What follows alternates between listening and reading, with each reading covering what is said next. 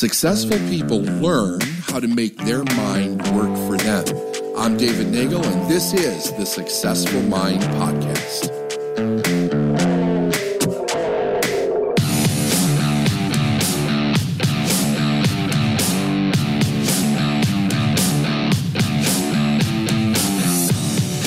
Focus on what's important. First book, I'm going to go back to Think and Grow Rich for a minute and talk about decision. The idea about think about what's important is I don't think people fail because they want to fail. I don't think people fail because they think to themselves that if I switch my mind over to focus on something else, that's actually going to harm me. They honestly just don't know. They could see it in other people, but they're not recognizing a pattern in themselves when anything from the outside is triggering their mind to focus on something else, or when an internal pattern is switching their thought process and they don't even realize that they're not thinking. They think they're thinking, but their mind is distracting them to something else and trying to justify that in order to maintain the pattern of their own consciousness. Or their unconsciousness. Hill talked about decision. He said an accurate analysis of over 25,000 men and women who had experienced failure disclosed the fact that lack of decision was near the head of the list of the 30 major causes of failure. This is no mere statement of theory, it's a fact. And procrastination is the opposite of decision. It's a common enemy which practically every person has to conquer. An analysis of several hundred people who had accumulated fortunes well beyond the $1 million mark disclosed the fact that every one of them had the habit of reaching decisions promptly and of changing decisions slowly if and when they were changed. People who fail to accumulate money without exception have the habit of reaching decisions, if at all, very slowly and changing these decisions quickly and often. So it's very obvious that why would a person decide to do something that is a benefit of what they're doing and then so quickly change off of that decision? And people do this like many times throughout the day. It could be in an activity. It could be like, okay, here's what I have to do now, but something grabbed my attention and I don't feel like it, or I'll put it off later. A direction for their company, a form of something either educational or health-wise or for their family, and they're going to do it, and then they stop doing it and they go off in a completely different direction. They never give themselves a chance to build momentum in a direction of success. As I was talking about from the political aspect of how our minds are kind of bounced back and forth and manipulated, there's another thing that is doing this also, and that is immediate satisfaction. We live in a world because of technology that we can have so much immediate satisfaction for what we want. It triggers our brain to look for immediate satisfaction. So if we're not doing things and getting a quick result, we think to ourselves, it's not happening, I'm not winning. It makes us anxious, and we're not understanding that great things are built over time and through consistency and repetition of the things that work. So let's go back to The Laws of Success by Sterling Sill.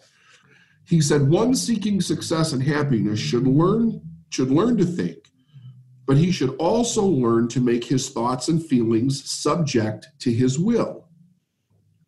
That's the consciousness. That's where am I going to direct my thoughts and feelings? So I'm going to be the overseer of my own thinking so that it's not distracted based on how I feel. If I'm making an emotional decision, it's based on, is this something that's moving me forward? Is this something that's moving my business forward? Whatever it is that you're learning to accomplish. The highest power in the world is willpower. In the power of the will, man shows himself farthest removed from the animal. Animals don't have willpower. They don't have reasoning. They are consigned at birth to a life pattern from which they are unable to depart. Now, he goes on to say here, with man, this is not so. It is the will that man shows himself most like God. So we've talked about the will, we've talked about the choice. It's those two things in this aspect are basically the same thing. But here's what's interesting about this. When he's talking about the animals, he says they are consigned at birth to live a pattern from which they are unable to depart. If you don't recognize that you're in a pattern, that your childhood patterns are running your thinking process, the way you actually choose what you're going to do and what you're going to think and how you're going to react. You spend your whole life like the animal, not able to depart. Because the thought is triggering the emotion, which is verifying the thought, and then you then look for evidence outside of yourself to verify what you're thinking and how you're feeling, and then it's like, oh, well, it must be so. It must be so. Why are you thinking and making the decisions that you're making? We have to consciously be on guard for that. We have to be the gatekeeper of our own thought process. It doesn't matter how far down in the emotional aspect of what we're doing. It doesn't matter how far down in you go. If you don't pull yourself out and say, wait a second, stop, just stop. Why am I feeling this way? Why am I thinking this? What does it have to do with me and where I'm going? Am I building a new foundation for myself in my own thinking by bouncing back and forth, by starting and stopping, by constantly looking for something new? I mean, had a meeting yesterday, and somebody was asking me the question about what is it actually like working with large groups of people in this industry, and how do I actually think about why so many jump into the idea of self-learning, but then many of them don't do anything with it? And I said, well, one of the reasons is because if they don't get a result in 5 minutes, they get distracted by somebody else who's promising a result in 5 minutes. And they'll do this thing where they go round and round. They'll spend thousands of dollars, sometimes even way more than that, and spend years of time never getting a result because they don't ever follow through and build a foundation of anything of any consequence that allows them to become successful. Because if they don't see it right away, then all of a sudden it's like, no, there must be something else. And the way marketing works, all marketing is manipulative. It's designed to get you to pay attention to it. It's designed to trigger something either you don't want or you do want.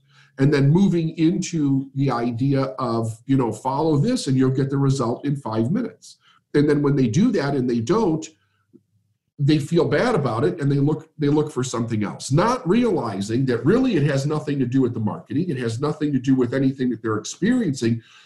It has to do with this idea in their own mind that there's something wrong with them, and they're seriously trying to get away from the idea that there's something wrong with them, or that they won't get it, or that they can't have it, or they will look bad to someone else. We should train ourselves to increase the command of the will over the mind and develop further authority of the will over the sentiments and the passions as well as over the body. The will is an executive, and as a good executive, organizes and controls. He is dependable. He can always be relied upon. He never fails, and is never behind time. He always brings the ship into port. May we always strive to remember the important law of the will.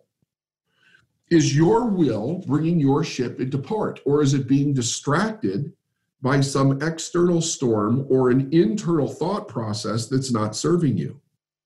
I think it was Joel Barker in the book Paradigms. I don't think I've gotten into that book much.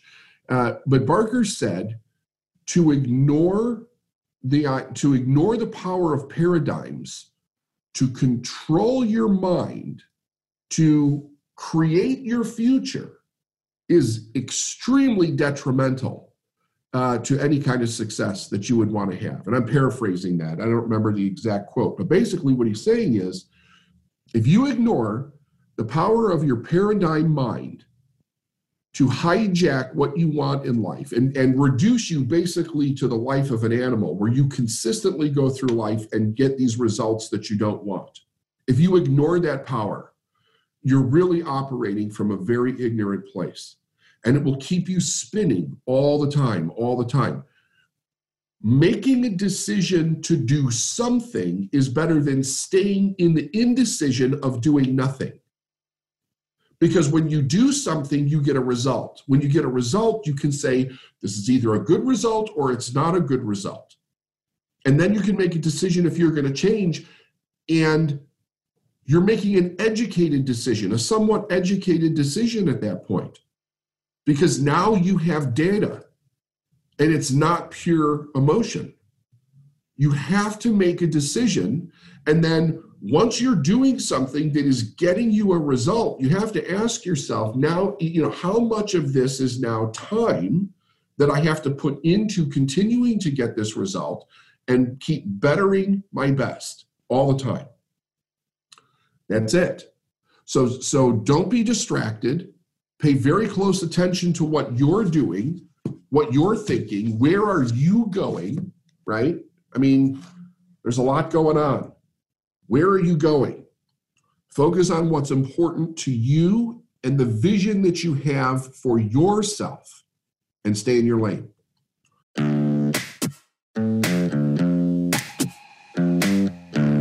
Thanks for listening to the Successful Mind podcast. And if you like what you heard and you want to know more, go to davidnagel.com/free stuff.